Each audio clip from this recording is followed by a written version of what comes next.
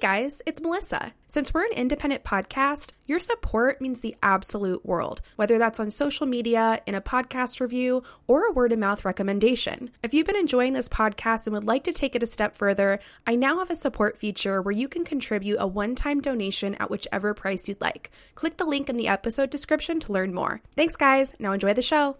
The Sisterhood of the Bottomless Mimosa.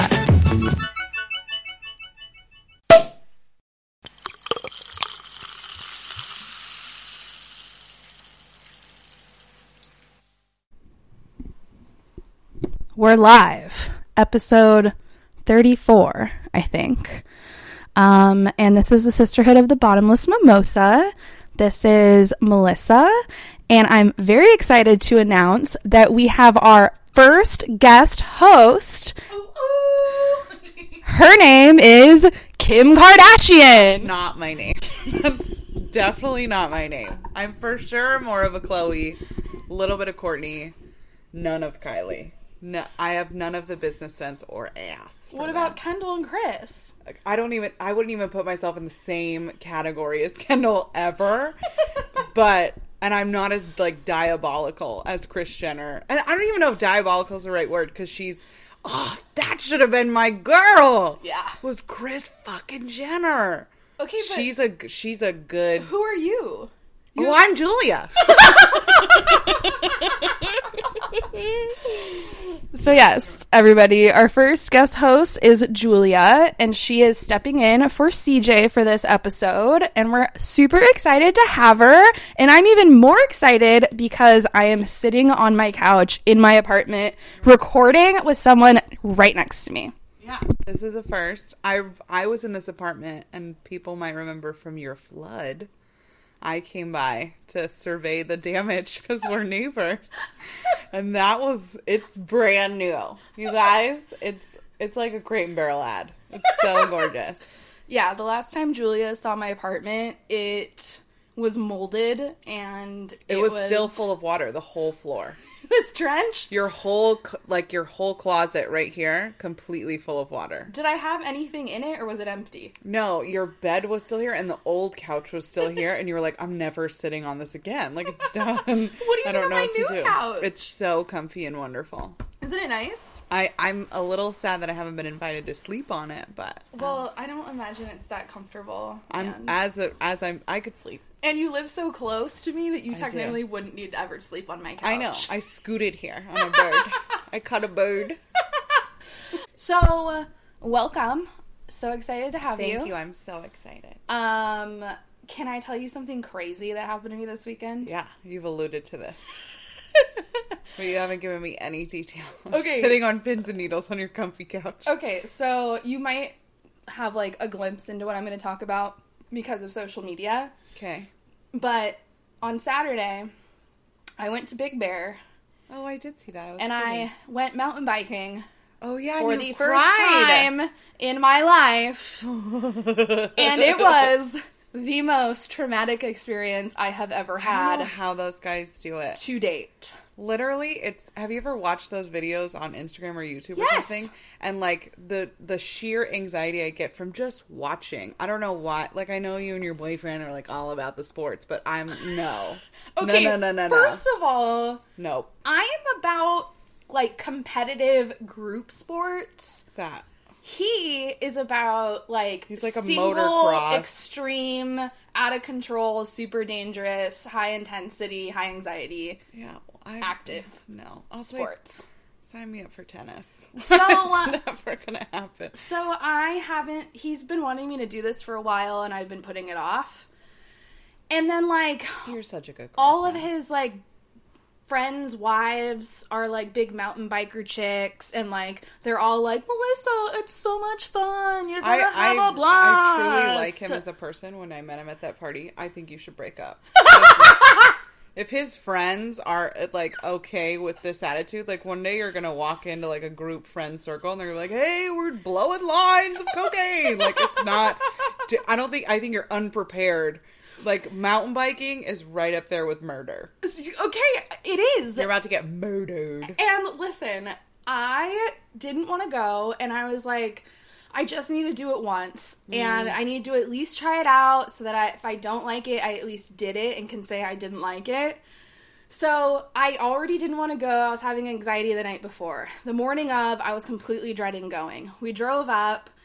We were, like, getting set up. I got my bike. He was changing. I was literally starting to cry in the car. I 100% would have faked a fall. Like, this is the time when you, like, fake a fall. Like, oh, my God, my elbow. And you just spend, like, a cute afternoon in the urgent care. You need to get on the level so of, like, I'm like, self-preservation. I just need to do it. And so I go up the fucking ski lift and get to the top, and I'm just already so terrified. And we get started, and he gives me, which I find out later is intentional, because he knew if he gave me too much info, I would not do it. Yeah. So he intentionally withheld the truth of mountain biking, which I thought were just going to be, like, going downhill dirt roads, and that is not at all what we did. We went downhill dirt roads filled with boulder rocks. No. And I was literally having to jump off rocks and pray to God that the wheel didn't twist in between other rocks or tree stumps and, like, eject my body off down a mountain. I'm proud of you just for attempting.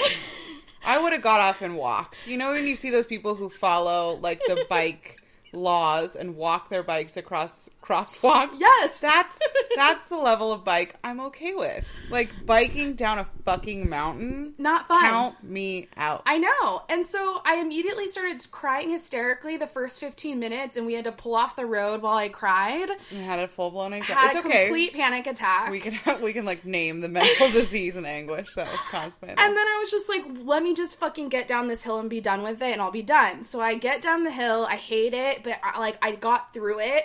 And then he convinced me to go again, and I did it again. And the second time, I actually was really good. The fear kind of went away. I was flying down this mountain. I, was dodging all the rocks and making all these crazy twists and turns. I didn't fall. I wasn't that scared. It was fantastic. So then we get to the bottom, and we're like, holy shit, you might actually be, pretty good at this. Yay, what a shocker.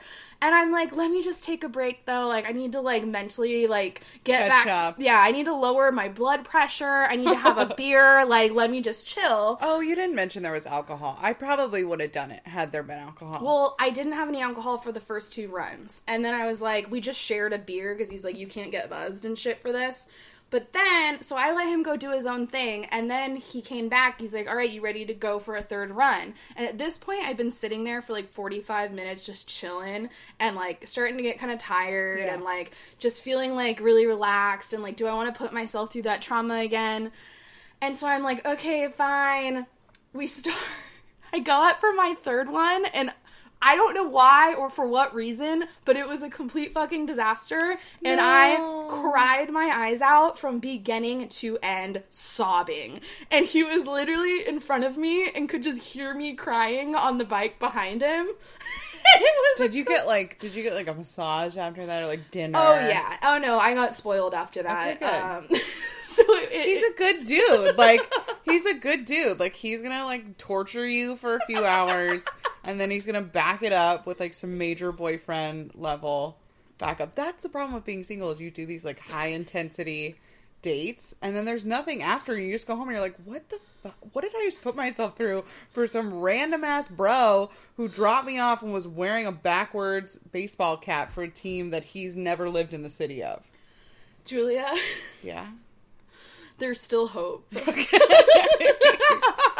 I mean, one day one of these bumbles will click. Bumbles. Gotcha. But yeah, it was a fucking nightmare, and the good thing is that this weekend is the last weekend for mountain biking in Big Bear, and then they start snowboarding. And I'll ski. I'll mess around. I'm so white. All I think about is tennis and skiing. But I don't know if I'd. Ugh. Well, luckily, I don't have to go again for another year. Yeah. So, I got that out of my system. Are you going to practice, though? Yes. I was that's what I was saying to my other friend. I was like, I'm somebody who has gone on a beach cruiser going 1 mile an hour on flat terrain. Yeah. And, like, had a beer in hand. And to go from that kind of biking environment to plummeting downhill a mountain 100 miles an hour, dodging rocks and tree stumps with, like, and, if you... wilderness. Well, and if you fall, you're off the mountain. No, I don't... There's, an edge that you could literally be catapulted off of. I would have. I think you're just a good girlfriend. I don't think I would have. I think I would have tapped out. And, like, no offense to your dude. I think you're a cool guy. Nope. It was traumatizing. I'll do other stuff. Like, me and my girlfriend went to, Oak Glen, where you can pick apples. And they have an axe throwing thing. Did that. Conquered that. Rocked at that. I mean, I don't know about rocked, but I hit it. I got on the target, but, like, something that dangerous, I don't know. I completely forgot that I was supposed to tell the listeners how we know each other. And I was too excited about my mountain biking story. I'm too excited for you. I completely skipped over that. Yeah, but I feel like letting the listeners know that you are still a daredevil, also a down-ass bitch. Just, like, fully circumferences what bottomless mimosas is. I'm gonna get another glass of wine. Yes, get it. But you know like what? The opener. I know. You want more? I was thinking that it would be best for you to tell the story of how we met. It's not a good story. I don't think you should. I don't know if you want your listeners to know what a dickweed you are. So I went in, me and Melissa were coworkers. I went in for my job interview. And mind you, like, this was not... I want to see Melissa's stories in the New Yorker one day. I want her to be a famous writer. But this was, like, a job to her. You know what I mean? Just for reference, this was the interview to my dream job. Like, to me, entering the culmination of, like, me finding my independence and, like, all of this hard work that I'd worked towards was this one goal and this one job. So I go in, I have a great interview. Multiple people come in and interview me. I'm feeling good about it. I walk past Melissa's desk and, like, at the top of her, like, register of a whisper, she just goes, "No." And I look at her and I look at her disgusted. I'm like, "Did you really just say that to me?" And she goes, "No, not you."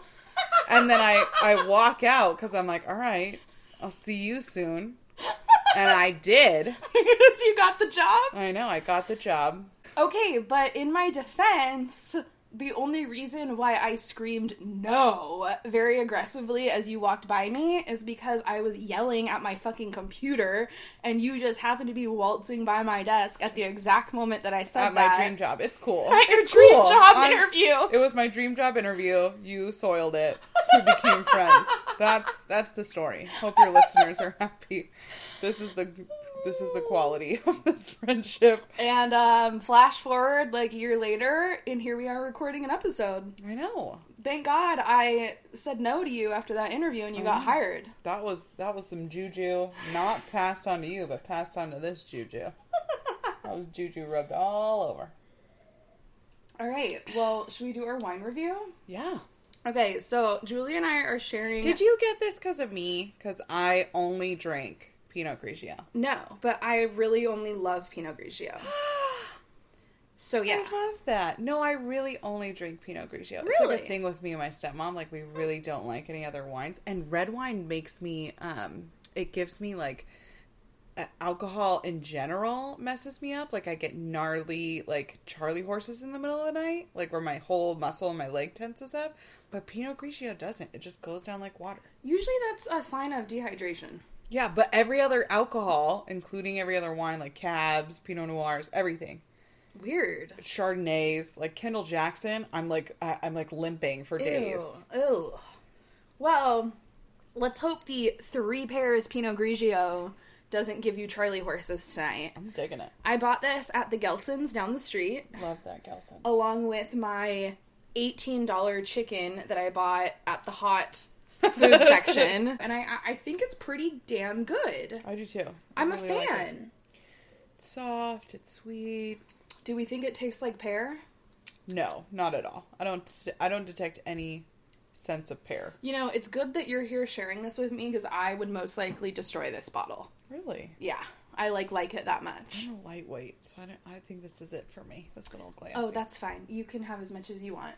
Okay. But I am bred from a long line of alcoholics, and so the wine goes down pretty easy for me. It's not just Pinot Grigio, it's everything. So, I'm going to be covering today somebody that you 100% know. Okay.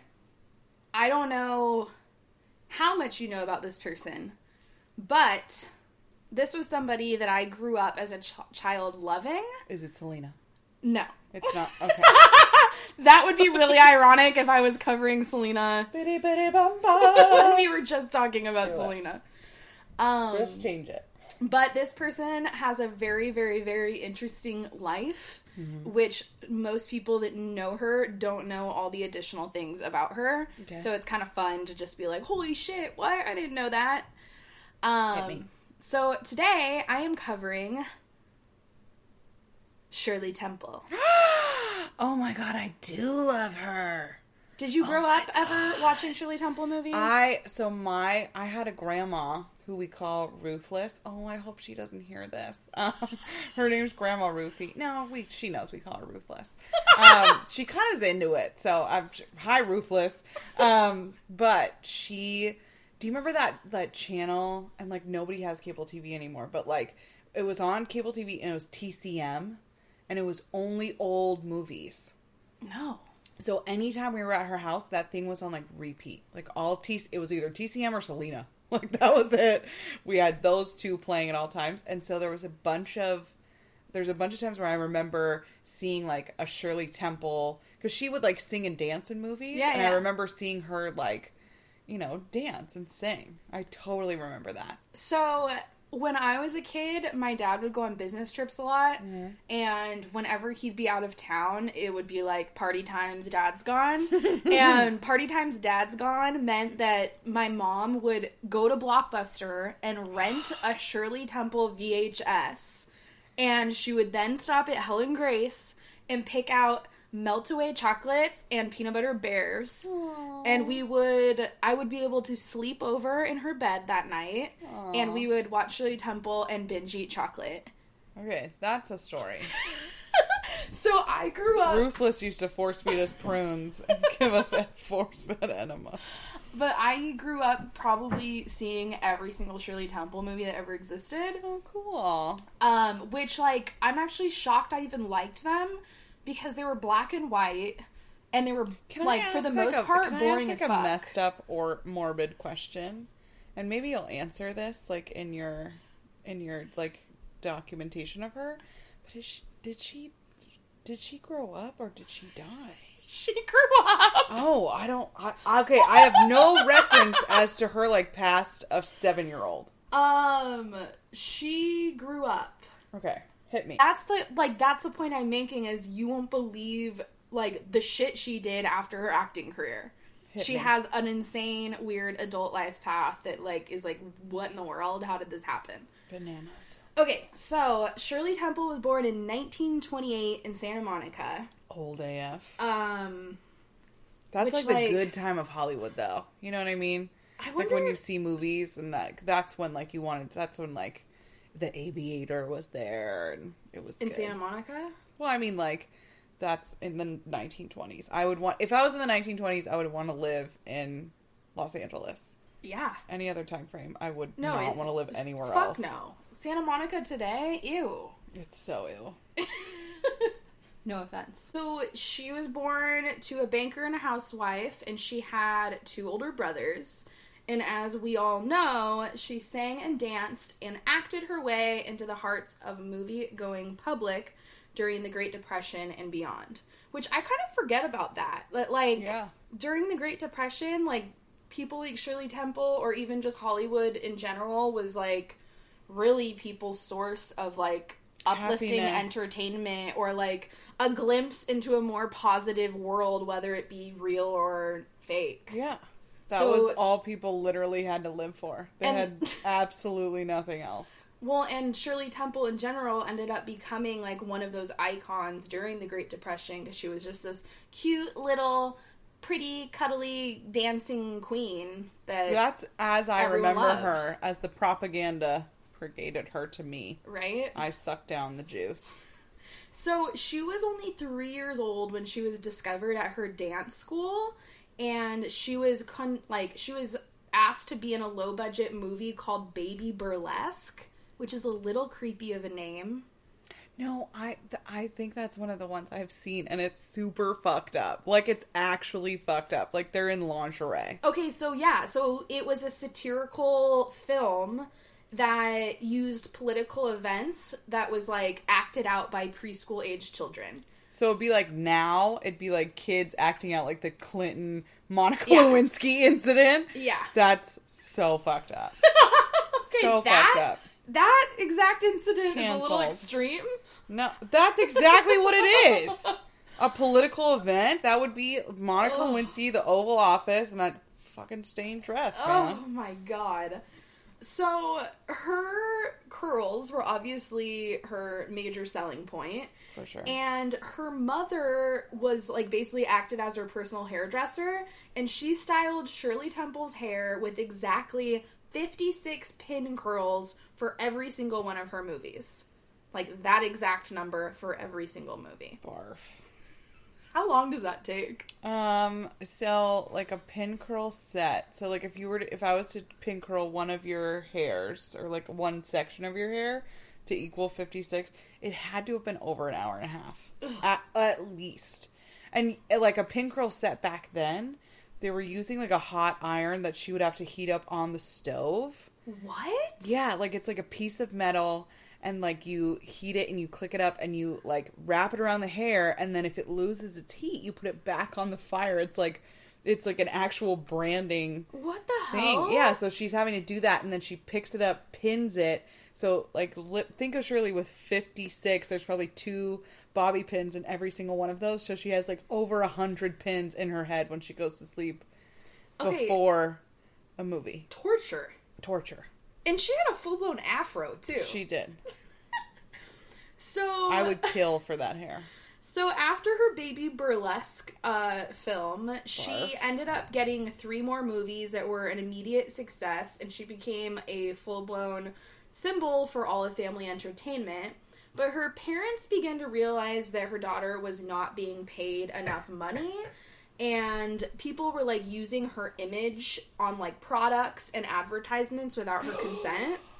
So, in order to get, That's like... some Kris Jenner thinking right there. That really is. That is. The OG Kris G. In order to get, like, control over corporations using, like, her image without license, her parents ended up negotiating with Fox, and they hired a lawyer, and her contractual... There we go. See, I can't speak. Her contractual... her contract salary increased from $150 a week to $1,000 a week, with an additional $15,000 bonus for each movie. So that's big money back then. Great Depression. Where they were eating sticks. Yeah, that's some She was moolah. making $15,000 for a movie and $1,000 a week. Where people were literally eating sticks. Yeah. Or just dying from starvation. Yeah, I think, like, to be honest, I think I'd pin curl set my kid's hair. Like, if that's what it was, and if I had to feed my kids, and, like, one was super cute, and I just had to, like, curl her hair every day and, like, let her dress up in a bikini, no, I wouldn't do that. I had to talk that out. The 3 pairs is hitting somewhere different. Most of Shirley Temple's films were inexpensively made at $200,000 or $300,000 a piece, and most of them were comedy dramas with songs and dances added, and they bared very little production value. So they cost, like, no money to make. Have you ever... We've seen a couple of them, right? Literally, like, every single Shirley Temple movie... The one where she's, like, a poor kid, and she's asking, like, for soup.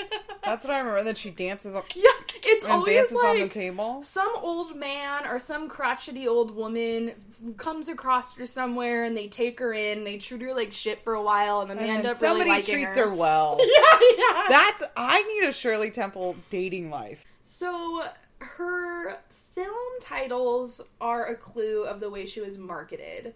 They were called, a couple of them were called Curly Top. Okay. Another was Dimples. She did have good dimples. She did have good dimples. As a person with dimples, I admire her dimples. Hers are pretty nice. They're very profound. She had the Little Colonel and the Littlest Rebel. And she... I always think of, like, teeny tiny. Like, yeah. teeny tiny girls. Like, teeny tiny little girl. You know what I mean? And she often played a fixer-upper... or she played, like, the good fairy in films where she was, like, reuniting estranged parents or smoothing out, like, I don't know, fuck-ups in people's romantic relationships. So, like, she was always ended up being, like, this, almost like an angelic, like, everything going to hell, and Shirley Temple shows up, and suddenly her tap everything's dancing great. Shoes. Yeah, she does a little jig, and the whole world's back to normal again. But then as she matured into pre-adolescent age, things sort of, like, shifted in her character dynamics. Like, they made her much more, like, tomboyish. Mm-hmm. Probably because I think they didn't want to, like, overly... Sexualize her as she, like, began... she was in a movie called, like, Baby Burlesque at 3 years old. I don't think they can come back from that. Like, thanks for the half-assed attempt later in life. I know. She's already traumatized. Well, yeah, and, like, I think that's kind of, like, we even see that in today's society, that as these child actress or actors get older, like, the character that they played in their really innocent days gets awkward, because it's like you don't know how to look at them in any other way other than their young, innocent character self. That's exactly how I look at Miley Cyrus. Well, as we were saying with Shirley Temple, her film success started to diminish the older that she got. She was no longer able to, like... Well, they marketed her as a commodity. Yeah. And so when she outgrew that, like, commodity phase, I would assume they didn't want to utilize her. Yeah, she grew up and was an adult, and people were like, okay, like, your cuteness is over with, like... Yeah, you shouldn't be called Shirley anymore. You're just Cheryl. You're just Cheryl. Just Cheryl.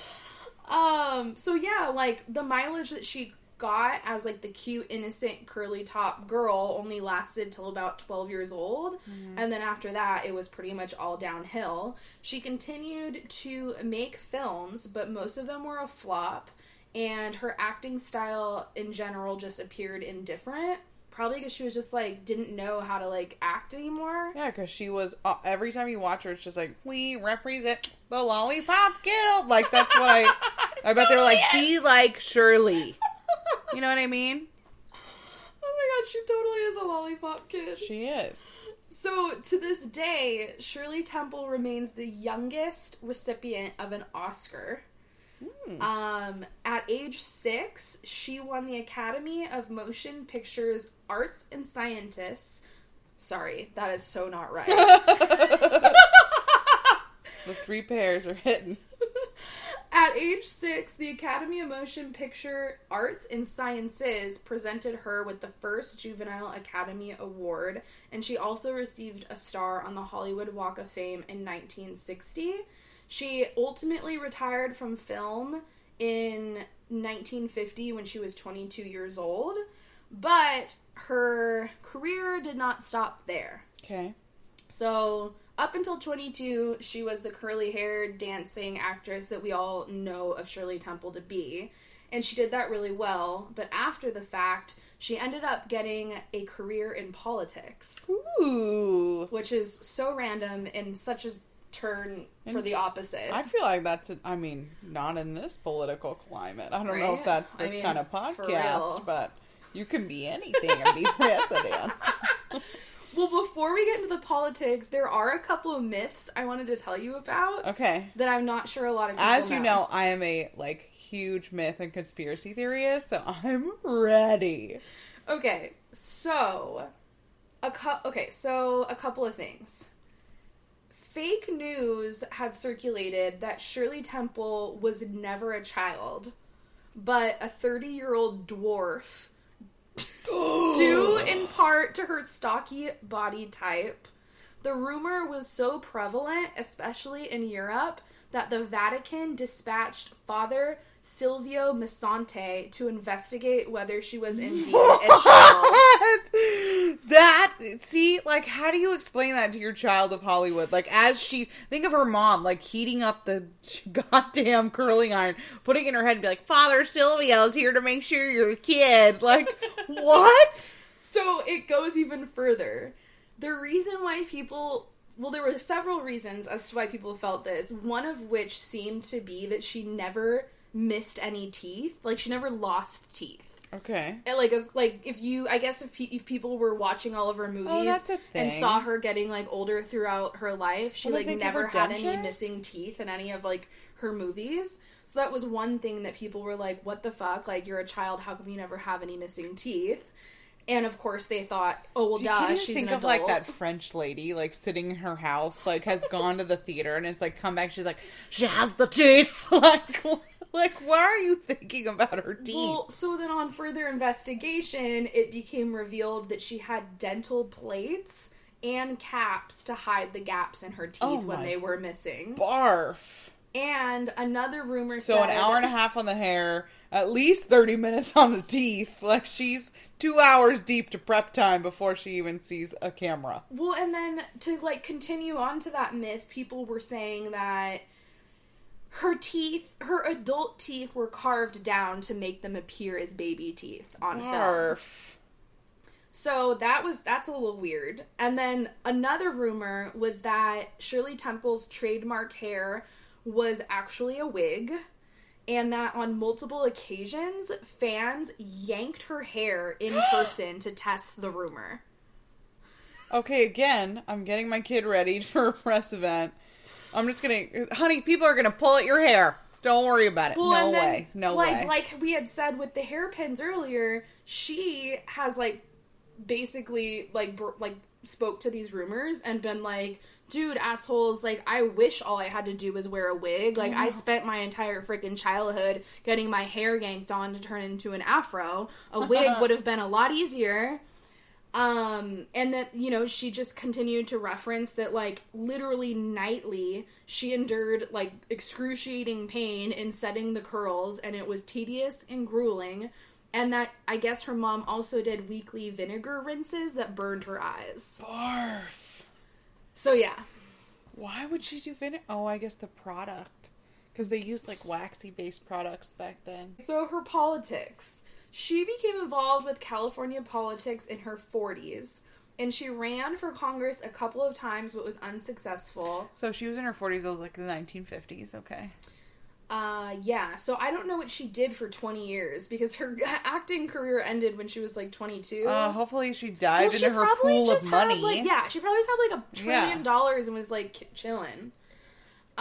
She was extensively involved with the Commonwealth Club of California, and she was in public affairs headquartered in San Francisco. She spoke at many meetings throughout the years and was a president for a period of time in 1984. But she got her start in foreign services when she was overheard talking about Southwest Africa at a party. Okay. Which is super random. Super random. So in 1969, she was appointed as a delegate to the 24th United Nations General Assembly by President Nixon, and the United States ambassador to Ghana in 1974 by President Ford. She was appointed the first female chief of protocol of the United States in 1976, and she was in charge of arrangements for President Carter's inauguration and inaugural ball. Brad. Like, what in the fuck? That's rad. Who knew? To overcome getting her hair pulled and dressing up in lingerie as a 3-year-old to running this shit at the UN. That's rad. And having so much involvement in all these different presidents. That's rad. What in the F? And then in addition... Did you ever see that movie, The Butler? No. I feel like she should be the butler. Like, there should be a movie about Shirls after the Temps. Never heard of The Butler. The Butler's, like, about this, like, butler in the White House who, like, works with all of these presidents. But she did just as much. Well, in addition, she also served as the United States ambassador to Czechoslovakia. Love that. Does that even exist anymore? Didn't they break that in half? Melissa, I'm two glasses deep. You can't ask me. So she became the ambassador in 1989, having been appointed by President Bush. She was the first and only female U.S. ambassador to the former Czechoslovakia. Oh, see, I was right. Former. During this time, she was witness to two crucial moments in the history of Czechoslovakia's fighting against communism. Okay. She was in Prague in 1968, and she was going to meet with Czechoslovakian party leader Alexander Dubček on the very day... Come on, try to pronounce it. He worked hard for that name. On the very day that Soviet-backed forces invaded the country. Alexander fell out of favor with the Soviets after a series of reforms known as the Prague Spring, and Shirley, who was stranded at a hotel as the tanks rolled in, sought refuge on the roof of the hotel. She later reported that it was from there she saw an unarmed woman on the street get gunned down by Soviet forces, a sight that stayed with her for the rest of her life. Which is really gnarly. Okay, what movie star can you think of in the 21st century that has now gone on to fight commies? Arnold Schwarzenegger doesn't count. Donald Trump sure doesn't count. Like, she's amazing. Amazing. Nuts, huh? She, like, witnessed all of this massacre and was still able to continue. So, yeah, totally crazy. So that's a little, like, summary on her political background. And then just to add a little bit more info about her personal life. Shirley had 2 husbands. Love that. She met the first one when she was 15. I don't know why What? I know. And she married him at 17 and they had a daughter. Barf! But then they divorced 5 years later. Duh! She was getting divorced at our age. At my age, she was... Ugh. Yeah, pretty gnarly. So that husband of hers was the son of James Black, who was the president of PG&E. Okay. Which is hilarious. And he was reportedly What is he the president of? PG&E. Ooh. Pacific Gas and Electric. We have connecting, very slimly connected female characters for your podcast. Oh, wow. I know! That's always kind of fun when that happens. I know. This is very exciting. So he was the son of the president of PG&E, who was reportedly one of the richest men in California. He was. And they became engaged after a 2-week courtship and got married and had a son and daughter together. Sorry, that was her second husband. Okay, so she met a dude, married him in 2 weeks. This dude. Who was the son of the richest man in California. Yes.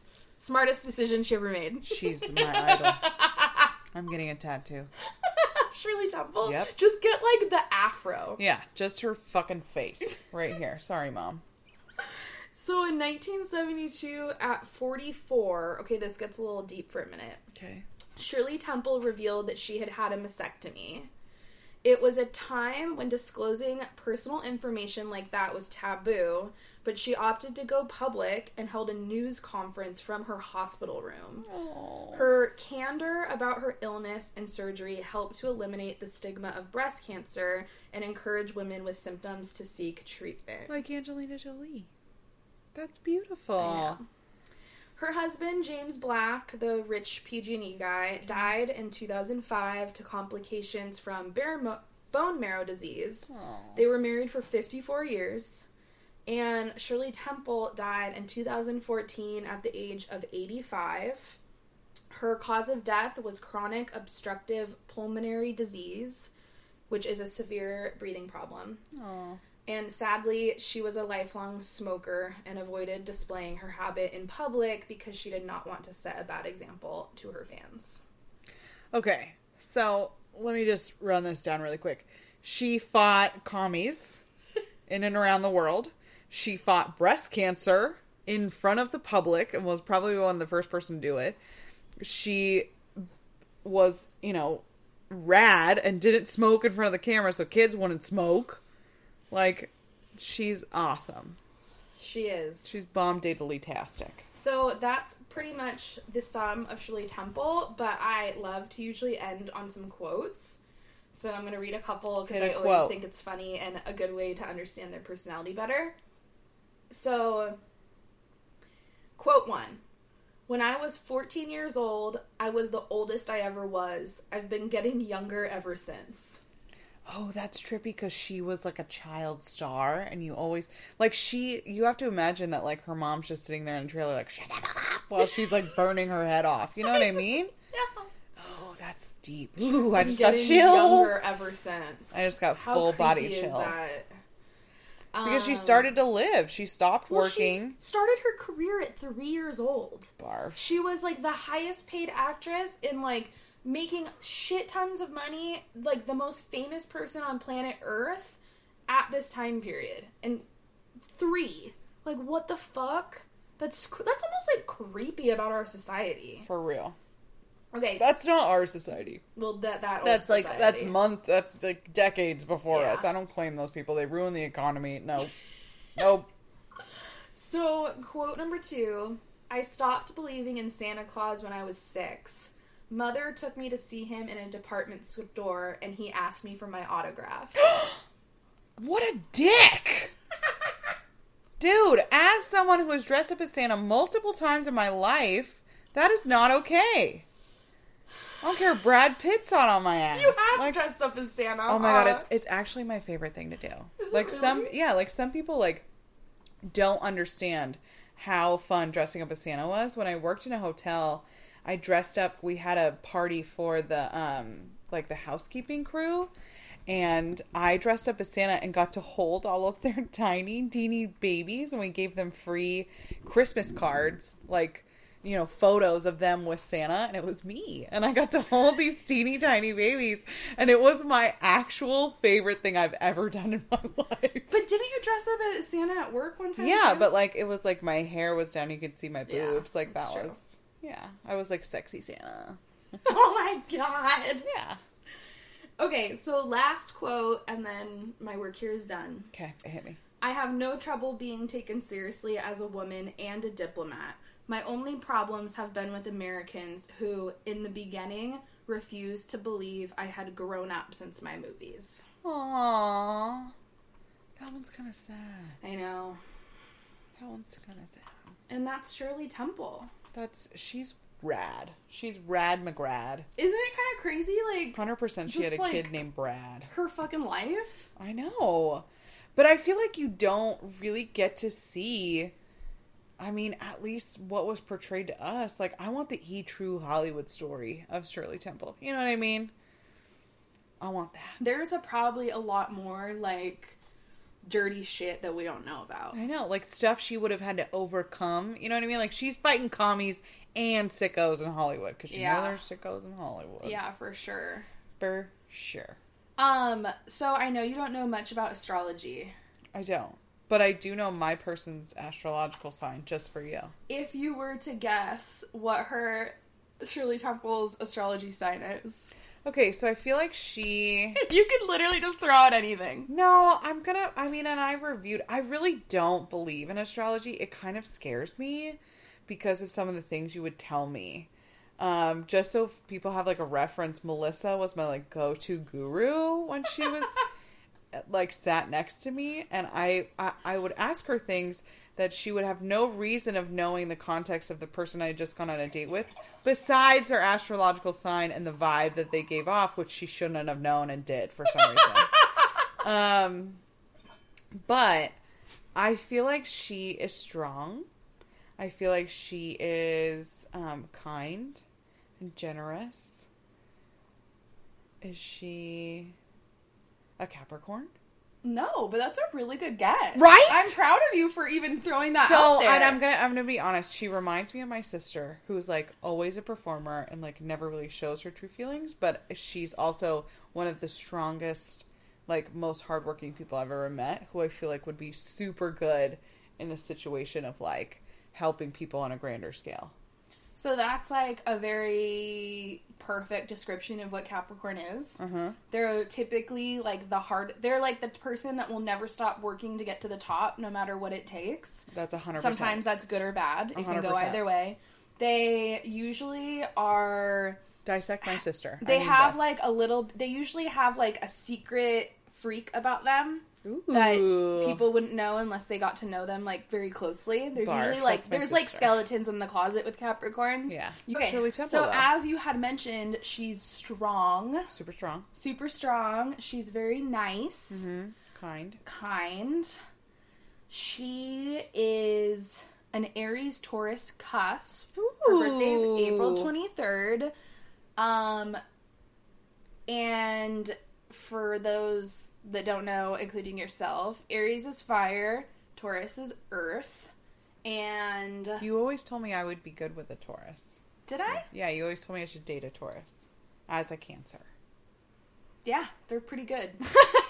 But Tauruses are very headstrong, and they're hardworking, and Aries are extremely hardworking, a little cutthroat. All right, so maybe she was more badass than we give her credit for. Well, I mean, I think the fact that she went from, like, child star to, like, fighting communists in politics. And, like, seeing someone get murdered in the street in Czechoslovakia. She gets full street cred now. Yeah. She's ready for the streets of the LBC. She's ready. Yeah. She's rad. So that's some Shirley for you. Okay, I'm going to book my tattoo for Shirley Temple. And I'm going to talk about my choice. I don't have as much detail as you went into. Okay. So, my choice, since you were talking about a childhood star, and not that we talked about this before, maybe a little bit. Did we? I didn't tell you I was a child star. No. My choice. Oh, yes. Because I didn't understand that you and CJ don't talk about who you choose. Yeah, no, normally it's a complete surprise what we're doing. Yeah, well, I picked Selena, TCM, and now our other favorite movie of my childhood was Erin Brockovich. Woo! And our connection to Erin Brockovich, because she's an environmental activist and she's an American legal clerk who had absolutely no formal education or legal experience, she had one of the biggest class action lawsuits and litigations against Pacific Gas and Electric, which was PG&E. Oh my God, you're right. Yes. Huh? So they were using hexavalent chromium, which is a really gnarly, chemical additive to, lining the ponds of their, off-water tanks, which was seeping into the water that was right around the Southern California town of Hinckley, which is, out in the middle of nowhere. But it was getting into the drinking water reserves of the people in the town and causing gnarly, cancerous and huge health reactions. And so she only caught on to it because she was a single mom struggling for a job here in Los Angeles. Wait, did she live in the town where this was happening? No, she never lived there. She had never even been to Hinckley. She got a job as a legal clerk at a law firm because she was out of money. She had no other options, and this lawyer that she had worked with because she'd gotten in a car accident had helped her, but she had lost her lawsuit. And so she was like, you didn't win for me, so you're going to give me a job. Oh, shit. Yeah. She walked back in there and was like, nope, I have 3 kids. I'm getting a job. You didn't get me any money. I'm getting a job. That's it. She, that's the kind of life I want to walk into the White House one day and be like, I'm going to get this job. This is my job. Because apparently that's all you have to do. But, so she walks in, she gets it, and she's working as a legal clerk, just in this law firm as a regular, coordinator or something to that extent. And she starts looking into this Hinckley case where these people had been trying to, the PG&E plant was trying to buy their house in Hinckley. And so what happened was she was like, why are they trying to buy your house? Why would they want your property? So she starts looking into it, starts realizing that PG&E had basically lied to an entire town that they had been poisoning for years. And then why were they poisoning them? They were poisoning them because it was cheaper to use hexavalent chromium than building things to hold their off water off their tanks. And so they had literally been poisoning people for years and didn't tell anybody, but just was we're going to buy their houses. and let him go free, and nobody's going to know. Everybody's going to be none the wiser. And she's like, no way. I'm coming in. And it ended up being one of the biggest class action lawsuits in the state of California that was settled for $133.6 million. Oh, I'm sorry. That's not correct. It was settled in 1996 for $33 million. And $133 million of that settlement went to, like, the law firm that Erin Brockovich worked for. Okay, but hold on. Okay. How was she, as a law clerk, fighting this case? So she was one of those people who, and maybe, like, when you hear her astrological sign, it'll make more sense to you, but she was one of those people who just, like, is an investigator. Like, she's not going to take no for an answer. That were actually there was one lawyer in the lawsuit, because like there was one lawyer who was working towards this, like, you know, individual. These people had brought him this case. It's like, hey, PG&E wants to buy our house. Like, we want them to, you know, pay a good settlement for it. So we're going to use you.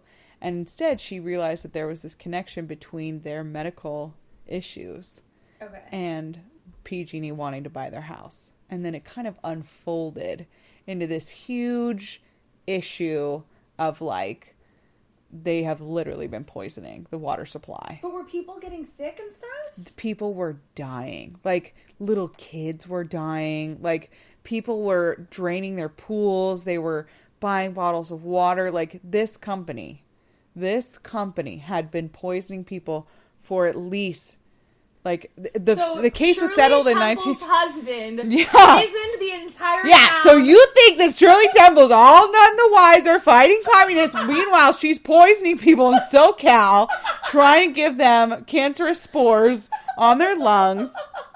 But it was settled in 1996 for $33 million. And she had no formal training. And after that, just decided...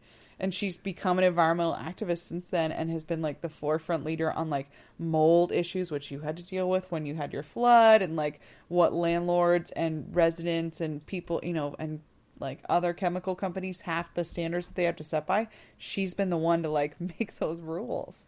Okay, but hold on.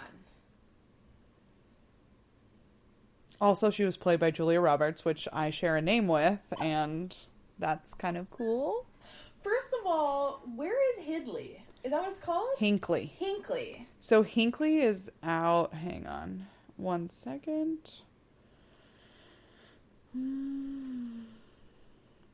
So Hinckley is located, like, outside of the Mojave Desert in San Bernardino. Okay. So think of, like, it's like the IE. You know what I mean? And this is the IE before it was, like, built up to what it is now. It was like the IE when nobody wanted to go out there. It was the IE when nothing was out there but PG&E, poisoning the water supply. Did you ever play, what is that, like, Canyon Trail? Yes. It's what's it called? Oh, God. I don't remember. They poisoned the water hole. Like, that's all I think of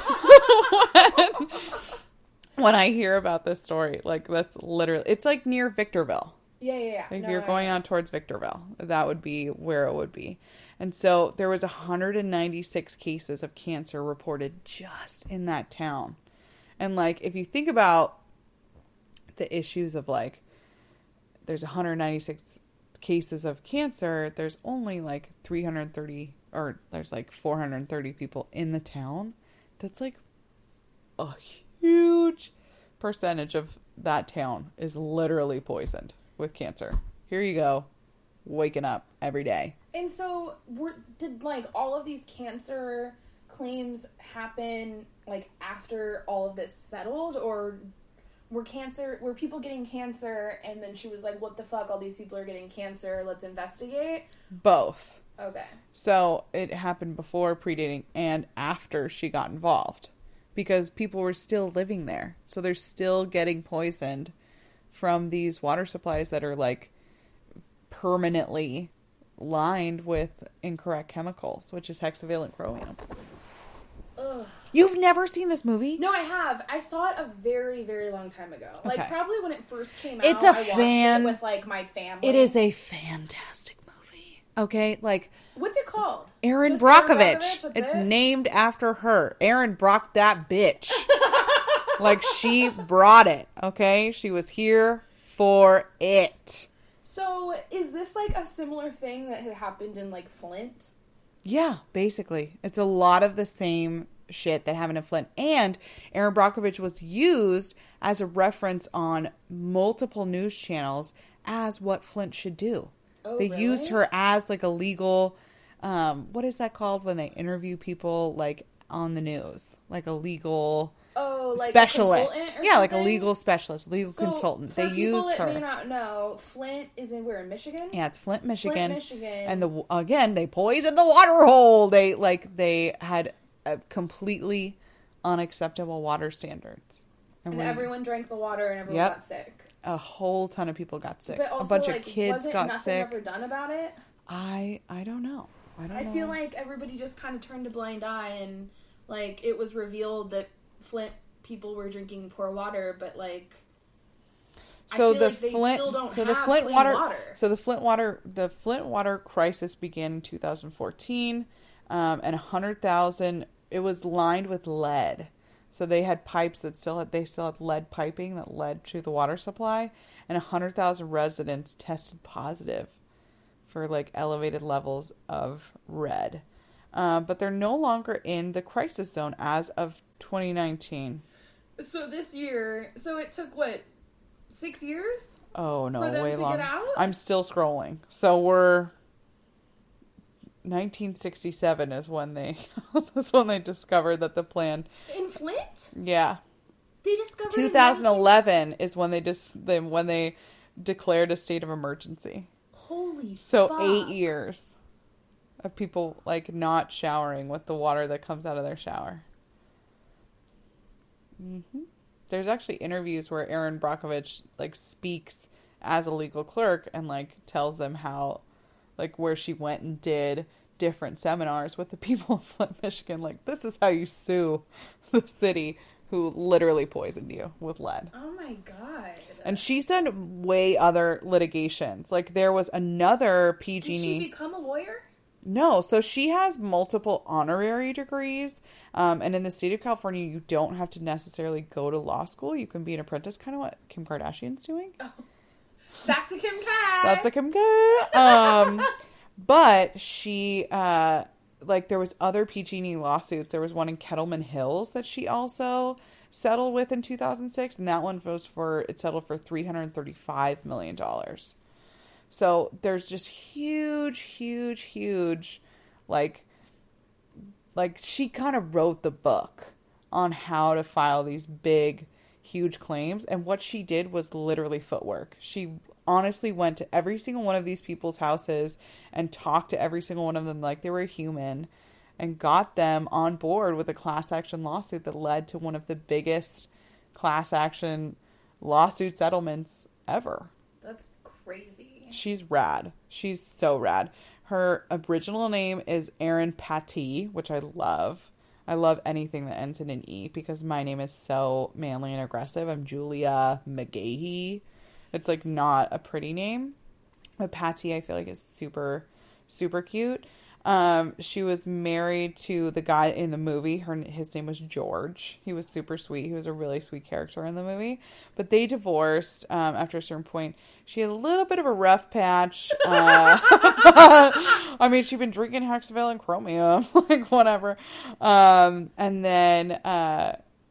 then she's still working. Like, in early 2016, she became involved in a potential litigation against SoCal, like Southern California Gas, because if they had a huge methane leak, like methane gas coming from, like, pipes underneath the earth, like where they, like, trap the gas. Find this shit out. I don't know. Near Porter Ranch of North Los Angeles. What the fuck? So we most likely breathe that in. Oh 100%. God. So, moral of the story, we are involved in a class action lawsuit that Erin Brockovich is heading up. Oh my God. Yeah, she was rad. So she has an honorary Doctor of Laws from the Lewis and Clark Law School of Portland, Oregon. She has an honorary Doctorate of Humane Letters from Loyola Marymount. And she has an honorary Master's of the Arts from the Jones International University, Sentinel, Colorado. Crazy. She's amazing. Like, how old do you think she is now? She was born in 1960, so she's 59 years old. Oh, that's not even that old. I know, she was not even that old. Crazy. Like, the amount of shit she did at 28 versus what I do at 28 is not acceptable. It's really not. Like, she had 3 kids. I have 3 mice that I know come into my house at least twice a week. Oh. At least twice a week. Okay, but I'm still confused. Like, because I don't remember the movie that well. It was fantastic. I kind of remember that she was, like, probably, like, lower middle class. Yeah. Single mom. So she started out as a pageant queen. She started out literally doing, like, pageants, and she was born, like, to a lower income family in Lawrence, Kansas. So she's from, like, the Midwest. She was a pageant queen. She'd come out to Los Angeles with a guy, like, you know, hoping for big dreams. Ended up pregnant with a couple kids, had another kid by another guy, and just, like, had fallen down on her luck. You know, she was a single mom with 3 kids. And then she got in a car accident and, like, said, fuck that, give me a job, and next thing you know, she's fighting, like, environmental causes? Yeah, she had worked as, a secretary at an engineering firm, and so she understood how to read plans and, like, fit plans and, like, construction materials. Dude, that's just hard. It's so hard. And, that was, like, the hardest part of my job currently, was trying to figure out how to read actual plans, but I got it. But she figured out how to do that. So when she was looking over all of the, like, chromium-lined ponds that they had given these people to, like, tell them, no, don't worry, the chromium we use is good for you. And that's how PG&E was lying to all these people in Hinckley and Kettleman Hills, was, like, she was able to read these plans and be like, you guys are lying. Like, this is straight up lies. But, like, how can people willingly and knowingly poison an entire community? I mean, how can people put their kids in a movie called Baby Burlesque? You know? I mean, it's a choice that somebody made and they just stuck with. That's I fucked. think at a certain level, like, you know, you just... let's ask Shirley's husband, man. Let's call him up from the grave. Astrological sign. What do you think her astrological sign is? And I'm very, very, very interested to hear what you think it is. I have a couple of guesses. Okay. Does she remind you of anyone? Does she remind me of anyone? Yeah. No?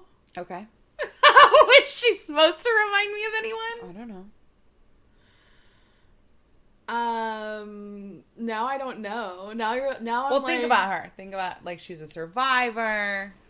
She's hardworking. She's inquisitive. She's honest. Wears her heart on her sleeve. Doesn't remind you of anybody. Are you trying to tell me she's a Cancer? Yes! She's me! She's totally me! Okay, I've got to be honest, that was not even anywhere near any of my guesses. Really? Really. No. But you are so, like, a strange Cancer. Really? Yeah. You're not the norm. Because you have, like, you have all kinds of other shit going on that, like, offsets your Cancerness. What do you mean? I have a ton of Cancer friends, and you have a lot of qualities of Cancer, but Which is what? You're, like, the emotional sensitive Cancer. I'm, like, but you're positively emotional. I feel like the other ones you have described to me are, like, deep-rooted, like, depressed people, and, like, I literally only cry when I'm super happy, and I don't think that's a bad thing. It like, isn't I a should bad just thing. be able to cry. Like, this, I saw a mutual friend of ours today who is now pregnant. I've lost it in the middle of the office because I was so excited for her, and she, like, looked away from me, like, so annoyed because I was embarrassing her probably so hard. That's amazing. If you told me you were pregnant, if you were looking at me right now and you were like, I'm pregnant. I just drank half a bottle of wine. No, I mean, like, if you looked at me right now, I'd lose it too. Well, the good thing is one of us would be crying, Yes. and it would be you. Actually, both of us would be crying. Both of us would be crying. One for positive, happy tears. One in the not way. so much. So, my guess would have been that she was an Aries. Okay. Partly because Aries are known to be, like I said earlier, extremely hardworking, but also, like, low-key relentless. Okay. Like, even if people are standing in their way, they'll find a way to get around that person and, like, stop at nothing, even if they have to do shady shit to get there.